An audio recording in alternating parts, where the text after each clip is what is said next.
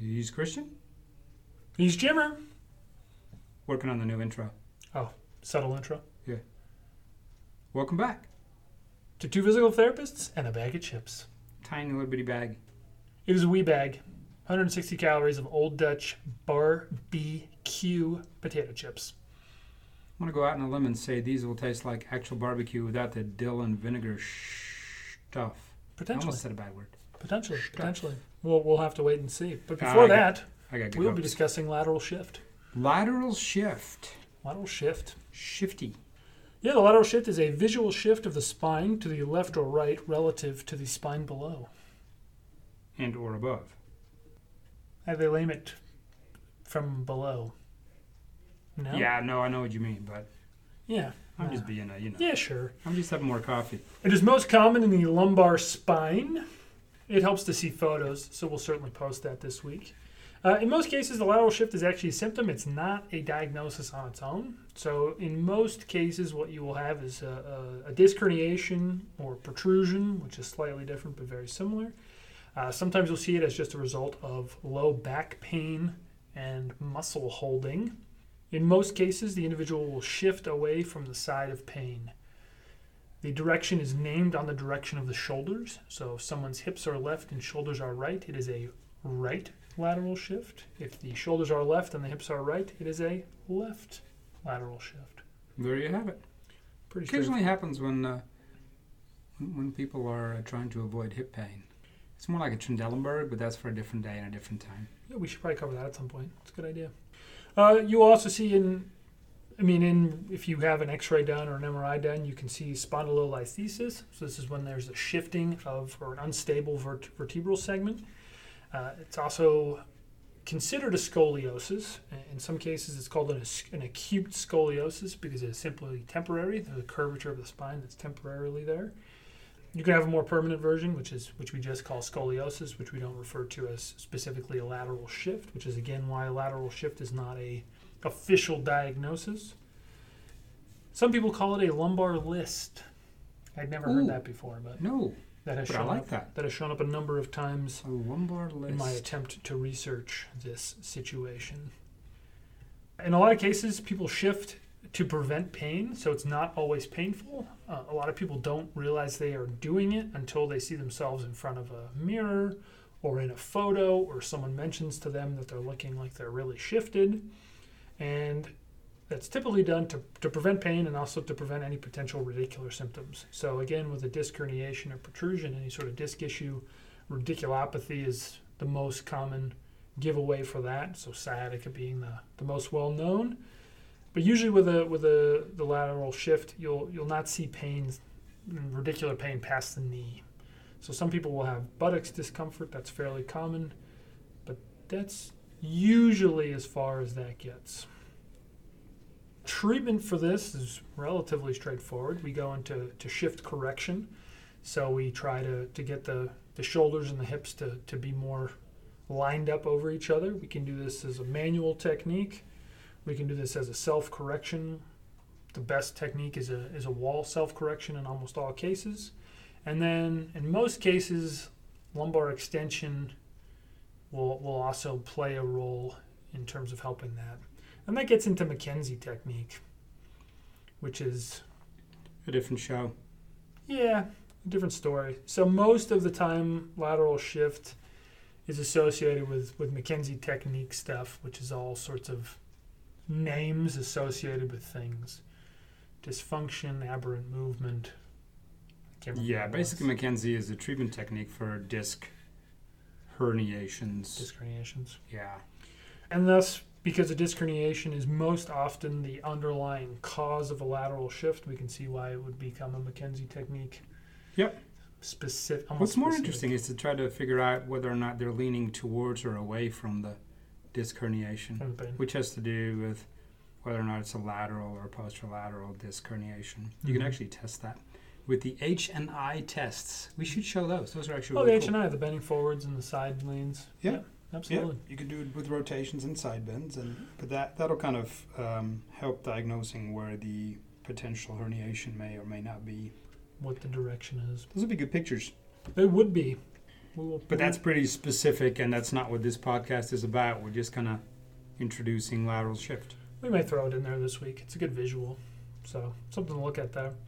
In general, lateral shift is something that, when addressed early, will reduce. In most cases, it will fully reduce. Many individuals will have a relapse at a later point in time. Most begin to recognize it, and if they remember their exercises, can self-correct relatively quickly. Again, it's usually due to that underlying disc issue, and so that is something that 80 or more % don't require any sort of surgical intervention or any significant medical intervention. So if somebody has pain and they shift away from it, and now you're trying to straighten them back out and they get pain, do you force through that? Do you? I think it's relative to whether the pain is worse or whether the pain gets to a point and stays at a baseline level, or if it's causing radicular symptoms. So usually if there's pain but it's just in the low back, I'm pretty tempted to continue to work into it. Okay. If it's causing radicular symptoms, I tend to back off. Back off. Yeah, don't work into pain or don't make the pain worse. And that's why self-correction can be the most effective way to manage this, because you can feel everything before it becomes a real problem. You can continue to work into it. And almost everybody manages the symptoms pretty well and can correct their pace.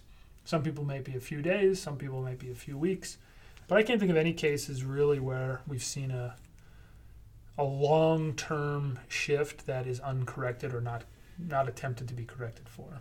Right, yeah, if they're that big, they usually require surgery. Yeah. Like if there is an actual disc herniation where you have a piece of disc floating around in the not ideal spinal column area bit. Yeah, that's thing. Not good. No, but that you're absolutely right. That's and the results can be staggering. I mean, it can be really amazing how much correction you can achieve in just 1 or 2 sessions. Pretty cool.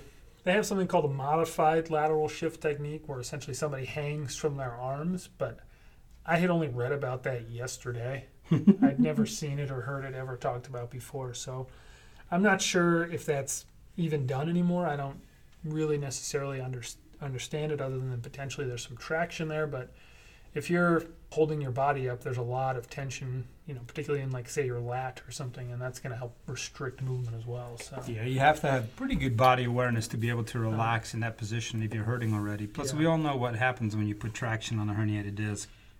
Feels the opposite of awesome. Yeah. Usually. Non-awesomeness is what happens.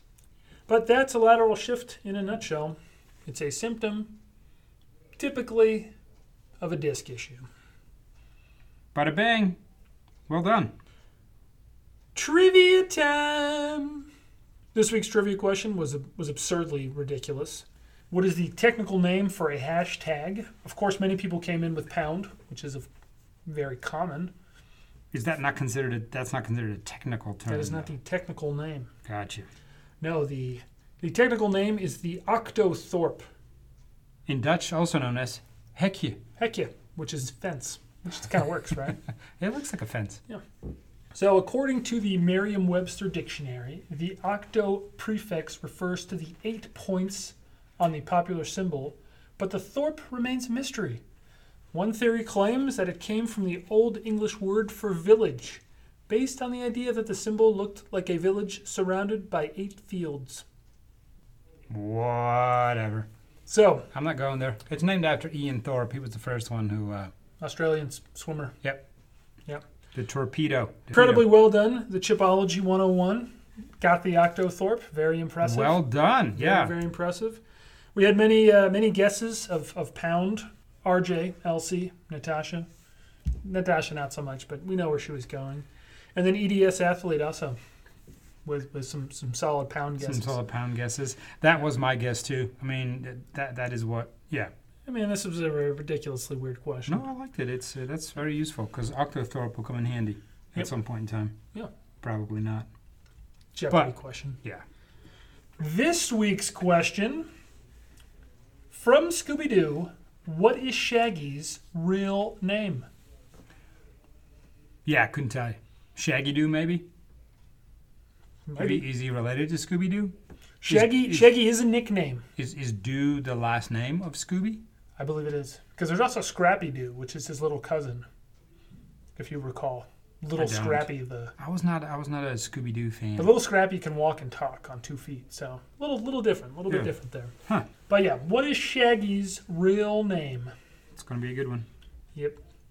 Chippers. Chip time. Chippers. Old Dutch barbecue flavored potato chips. Guess what? No vinegar, no dill. This is going to taste like barbecue. So we got the mini bags. So it's not really fair to do chip to area ratio in these mini bags, I don't think. But we're still 40% on this one. So should we do it? Yeah, absolutely. I don't know how it's going to taste with coffee taste in my mouth. Coffee barbecue is going to be delish. Chips a little weak. Yeah, a little soft. Not super crunchy. Flavors standard BBQ. Yeah. What do you think of when you think of BBQ? I like the barbecue flavor. I don't like the chip. Yep. Flavor's good though. I like the paprika forward, which is always good for me. Now, this is almost more like a Dutch paprika. Yeah. Barbecue chip. Yeah. Oh, I just see what I did there. Like the Dutch paprika, and it's called Old Dutch. Huh? Nailed it. Yeah, it's got a little bit of heat at the end. Paprika's definitely coming through. Too bad that this is not sweet too. Very. More sugary than probably most. Yeah. Too bad it's not a real. The chip is a crunchy chip, because this is kind of a very soft chip. Lazy chip. Lazy. I see what you did there. I'm going 1 thumb. Yeah. Flavors there. Chip is. I'm gonna join you today with 1 thumb up. Minimally impressive, but not detracting from the flavor. No, this is one of those bags that you eat and you go like, huh, I wish I had some real chips. Wish I had some more crunch in there. Yep. Thank you for listening today. Next week, we will be covering ankylosing spondylitis. That's a good one. Also known as Morbus Bechterew or Mary Strumpel's disease. You can look those up before you listen in. Yeah. Be prepared. We will do a frozen review of the Utz crab chips. So we did them last year at a time. We will be doing the frozen version in a continuation of our frozen theme from last season's frozen voodoo chips. Yeah, the Zaps. That was by recommendation of Keith, and we're going to continue that trend. That's our thing now. Like Christian said, if we've done a chip before, we're going to do the frozen version. We're going to freeze it. We're going to see what happens. If you like today's episode, please tell your friends, follow, review, subscribe. If you're looking for more information on this topic, give us a follow on Instagram and Twitter throughout the week. If you want more information on rebound therapy, check out our website, reboundclinic.com. That's us. He's Jimmer. I'm Christian. Thanks for listening.